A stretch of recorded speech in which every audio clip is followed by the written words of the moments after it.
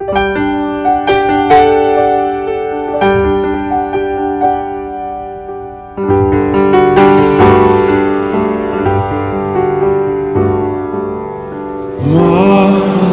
grace of our loving Lord, grace that exceeds our sin and our guilt. Yonder on Calvary's mount outpoured, there the blood of the Lamb was spilled. Grace, grace, grace, grace and pardon and cleanse within. Grace, grace, God's grace, grace that is greater than all our sin. Thank you for turning and listening to Pastor Bijou John today. Pastor Bijou John expounds from the Epistle of Galatians 2:11 to 21. It's important to notice Pastor Bijou John expounds. The gospel of grace declares that our good standing before God is not something we achieve. Our standing before God is something that has been achieved for us by Jesus. We are justified because we are in Him, through faith in Him, which means it is impossible for Christians ever to be more accepted by God than they already are. It is all a gift, given here and now, grace greater than all our sin. Amen.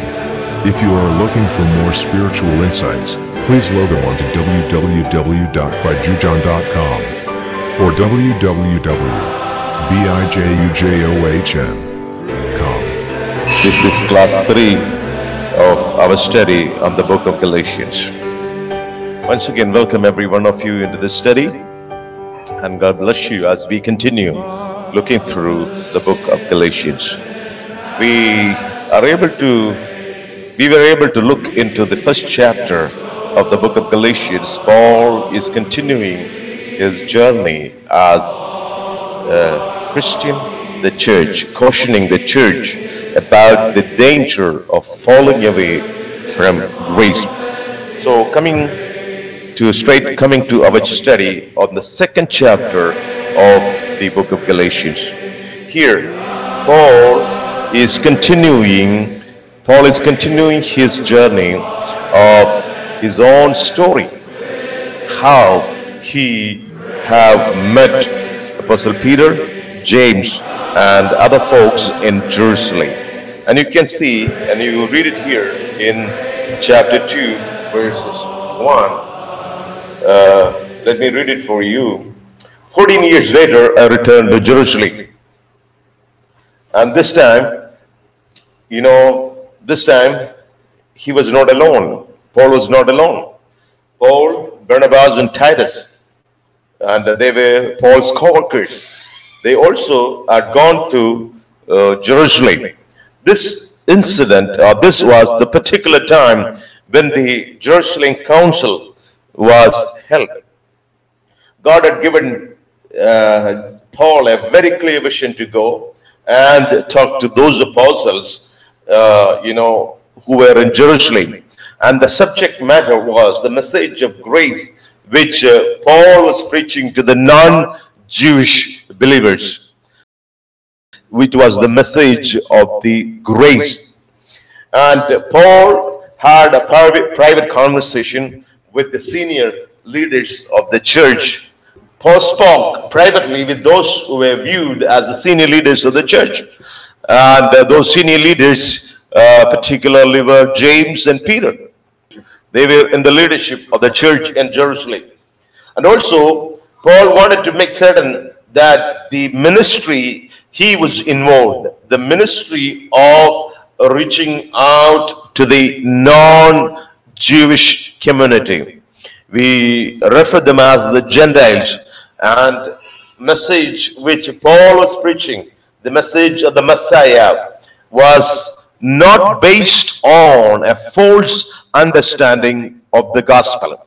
So that was very important for Paul to make sure that the ministry Paul was doing, you knew that we saw it in the first chapter. Soon after the conversion of Paul, he did not come to Jerusalem. He did not go to Jerusalem, he did not go to Jerusalem to confer with the leaders of the church. He went into the Arabian desert, and there he was taught of Jesus. He learned of Jesus. Then from there he came to Damascus, and he traveled to his own country, his own region, where he was involved in the ministry. And now here, along with the other members, other leaders of the church, along with his co-workers, Barnabas and Titus, Paul have reached Jerusalem.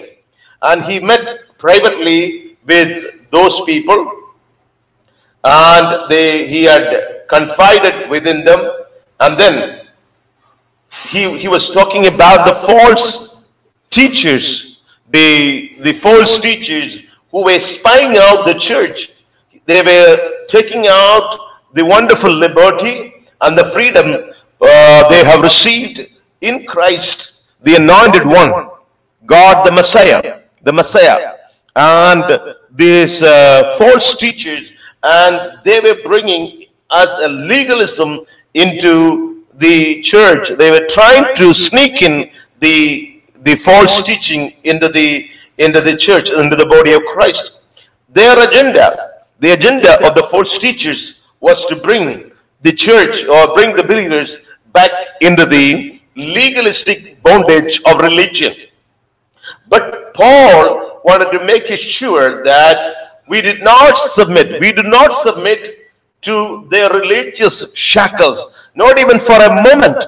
Paul very much sure that he doesn't want to give into the teaching of these false teachers, so that they will not be adultering the purity of the gospel, or they do not want to keep any leaven, any kind of leaven into the body of Christ, or into the teachings of the New Testament church. He have met the approval of the church, or at least the leaders of the church in Jerusalem.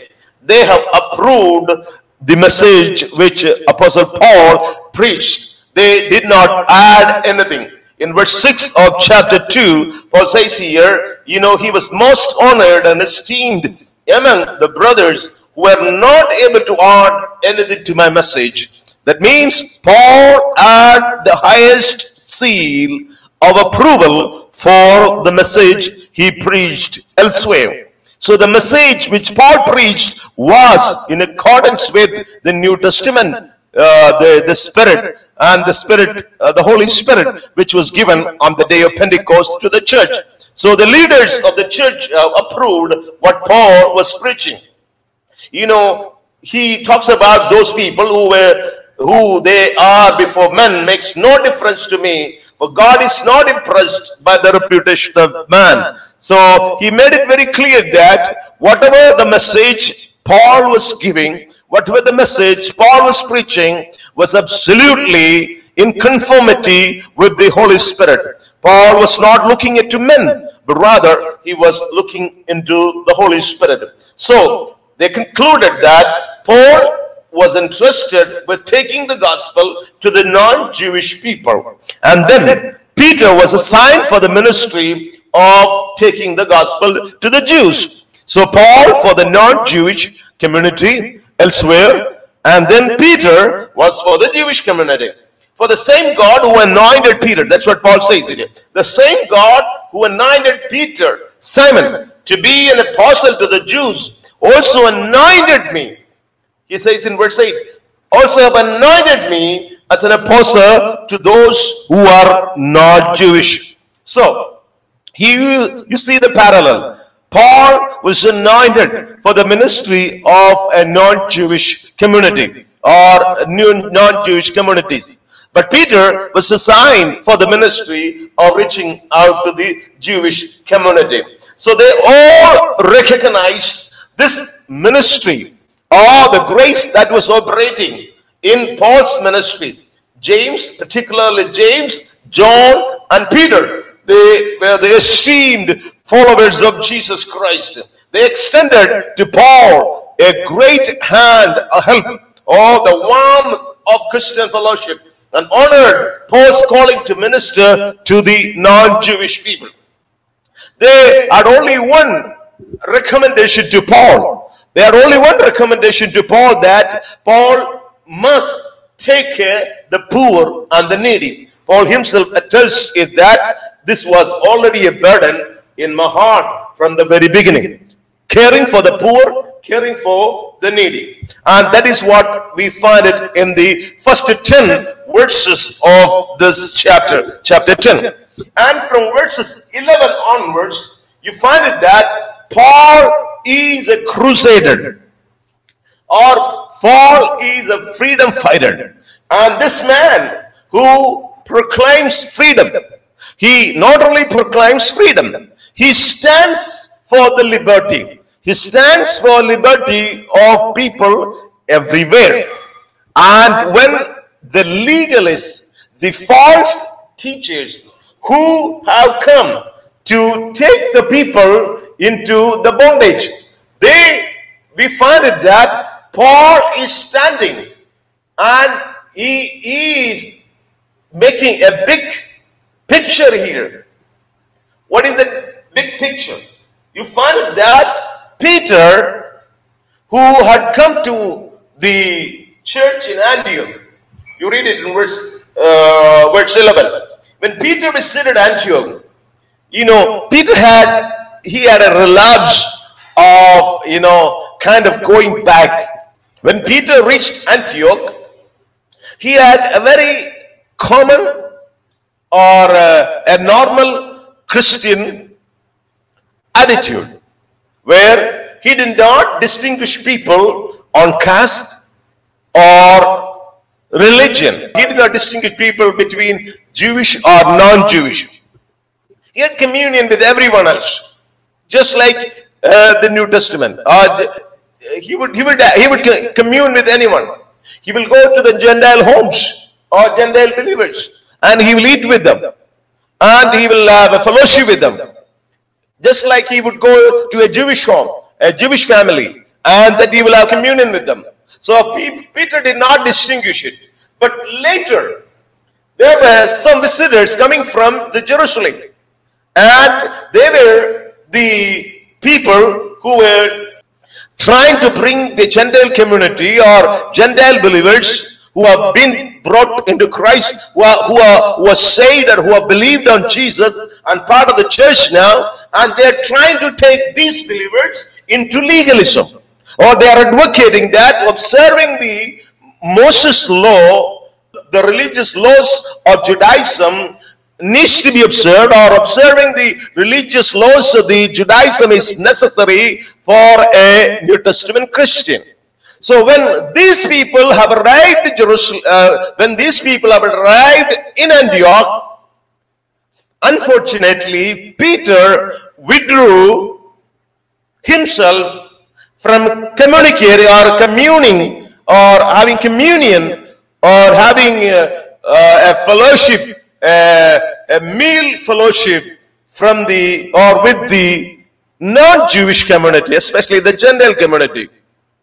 Look at the paradox here. Look at the difficult position Peter is putting himself.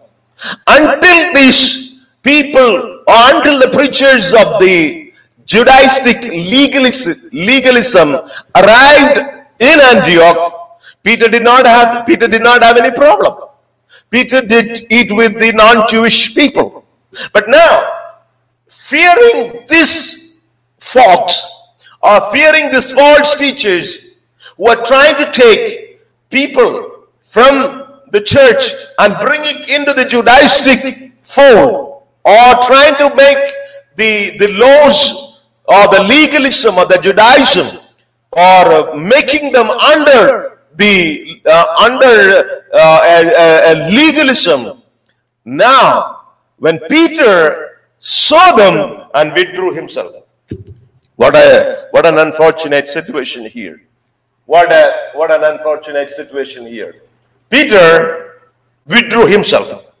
When Paul knew. When Paul saw this wrong behavior of Peter, as a result, by the way, as a result of Peter, many of the genuine converts of, or many of the Jewish believers also have stumbled or also have followed the path of Peter. That means they also withdrew from having communion or having meal fellowship with the non-Jewish believing groups. Look at one man and one leader, when he made a mistake, and many people, without knowing the consequence of it, they also followed Peter. Now, when Paul came to know about this, when Paul came to know about Peter's withdrawal from the non-Jewish friends, or acting like an Orthodox Jew, fearing how it would look to them if he ate with the non-Jewish believers, Paul confronted Peter's hypocrisy. Many other Jewish believers who followed Peter led astray from the true freedom they enjoyed until then. Now they brought themselves under a legalistic view. You understand, this was happening in the Antioch. This was happening, the second capital of the church. The first one was Jerusalem. Jerusalem had the beginning of the New Testament church. But the church grew in the Gentile communities, in the Gentile world. And then Antioch became the center of all the Christian activities. And you remember the name Christians, or the name Christians were called, the name given to Christians, that new name Christians was given in Antioch. So Antioch was the center of a large number of Christians, mainly who came from non-Jewish backgrounds. So now, they brought a big schism or division in the body of Christ between Jewish and non-Jewish believing community. So now, when Paul heard about this, or when Paul saw this one, what he did? He confronted Paul. Paul confronted Peter straight on his face. What did he do? Paul began to say this one to Peter. Although we were Jews, although we are Jews by birth, we are not non-Jewish sinners. We know full well that we don't receive God's perfect righteousness as a reward for keeping the law, but by the faith of Jesus, the Messiah. Paul confronted Peter in front of everyone. You were born a Jew, yet you have chosen to disregard Jewish regulations and live like a Gentile. Then why do you force those who are not Jews to conform to the regulations of Judaism? Paul is confronting Peter. Peter, you were born a Jew, and then you begin to live like a non-Jew. Since believing in Jesus, since part of the church, traveling around with the gospel, you behaved like a non-Jew. But again now, why do you go back? Why do you want to take these innocent people? Why do you want to take these people back to bondage again? He confronted Peter. Peter was the great apostle. Peter had the key. Jesus told about Peter, I give you the keys. And on the day of Pentecost, Peter was the one who preached gospel, and 3,000 people had come to the New Testament church. And this Peter is turning away from the grace. What is gospel? Peter preached gospel to the whole nation. Peter preached gospel to the whole world. But now, he was afraid of the Jewish community, this Judaistic community, who are educating people to come to the legalistic fold. Or the salvation is not enough. The salvation in Jesus, believing in Jesus, is not enough for their good standing with God, but rather observing the laws. That is what these legalists were talking. But Peter was following their path now. So Paul had to confront Peter publicly before everyone. We saw Paul confronted the church, or Paul met the church in Jerusalem in the first part of chapter 2. He met the church and the leadership of the church in Jerusalem, got the approval for the message what he was preaching, the message of the gospel of Jesus through God's grace, God giving grace to the sinners. So salvation of an individual not happening through observing the law or observing certain regulations of the law, but rather salvation is through Jesus Christ, believing in Jesus, or through grace, God's grace. So it is God's grace. Grace is something which is given to us, unmerited to us, or we are not qualified to receive. We are not qualified for the favor of God in our life. We were sinners. So now, Peter is confronted by Paul and say, you were born a Jew, but then you begin to live like a Gentile or begin to live like a sinner. That means you don't observe the law. You are no more observing or no more subjected to the law. You begin to live like a sinner. And now, again, you are turning your back. Now, from 15 onwards, Jews and non-Jews are saved by faith. Paul's message for the church in Galatia, the gospel, Paul defines it. What is gospel? Paul says here, if I and you, Peter, we who are law-abiding Jews, could be justified before God only through putting our faith in Jesus, what does that indicate about the role that observing the law has in a person's justification? If a person is not made more righteous in God's sight by observing the Jewish law, verse 16, what does that has to say? Those who feel superior to Gentile sinners because they faithfully observe the law. Is there a superiority? Or is there any greater privilege if one observes the law? Or is there any standing disqualified if one do not observe the law? In Galatians chapter 2 verse 17, Paul seems to be quoting an argument made by his opponent. If faith in Jesus makes observing the Jewish law no longer a requirement, then Jesus seems to be encouraging sin because people no longer need to follow the Jewish law. Paul responds that sin is actually demonstrated when one rebuilds what had been torn down. Galatians chapter 2 verse 18. In what way did Peter rebuild what was torn down? When people from Jerusalem came.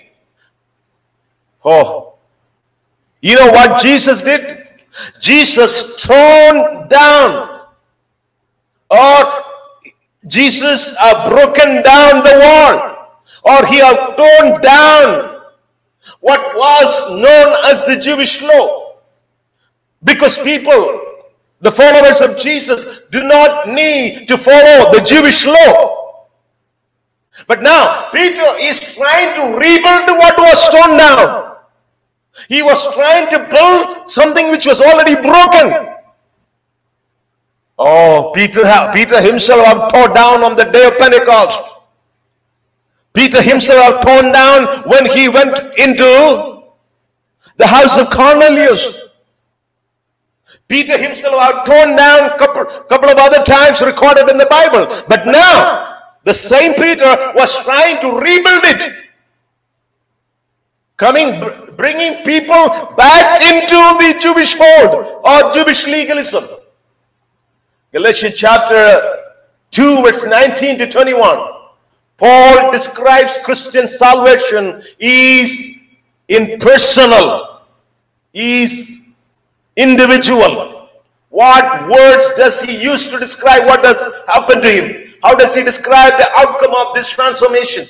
Please read along with me from verses 19 onwards. Because the Messiah lives in me, I have now died to the law's dominion over me, so that I can live for God. You know, Paul says that the salvation, it is my individual, on my individual capacity, because that I believed on the Messiah, and the Messiah is living in me. Now I have died to the law's dominion. The law does not rule over me, because I live for God. Verse 20. My old identity has been co-crucified with the Messiah, and no longer lives. For the nails of this cross crucified me with him. With whom? With Jesus on the cross. And now the essence of this new life is no longer mine, for the anointed one that lives within me. You know, Paul speaks in terms of dying so that I no longer live. Yet at the same time he refers to the life that I live now. In what sense? Paul says that did the original Paul die? Yes. His flesh has died. He had died to the law. The law does not have any more dominion over me. That's what Paul says. Paul identified the life he now lives as the living by dependent faith in Christ, which suggests that the life he died to was a life of independence and self-reliance. The role does Paul now says the law has in this process. The law does not have a dominion over me now. The law have no role playing in my life. If the law was sufficient enough, why did Christ die? Oh, that is what in verse 21. You know what Paul says here? So that is why I don't view God's grace as something minor too, or something peripheral.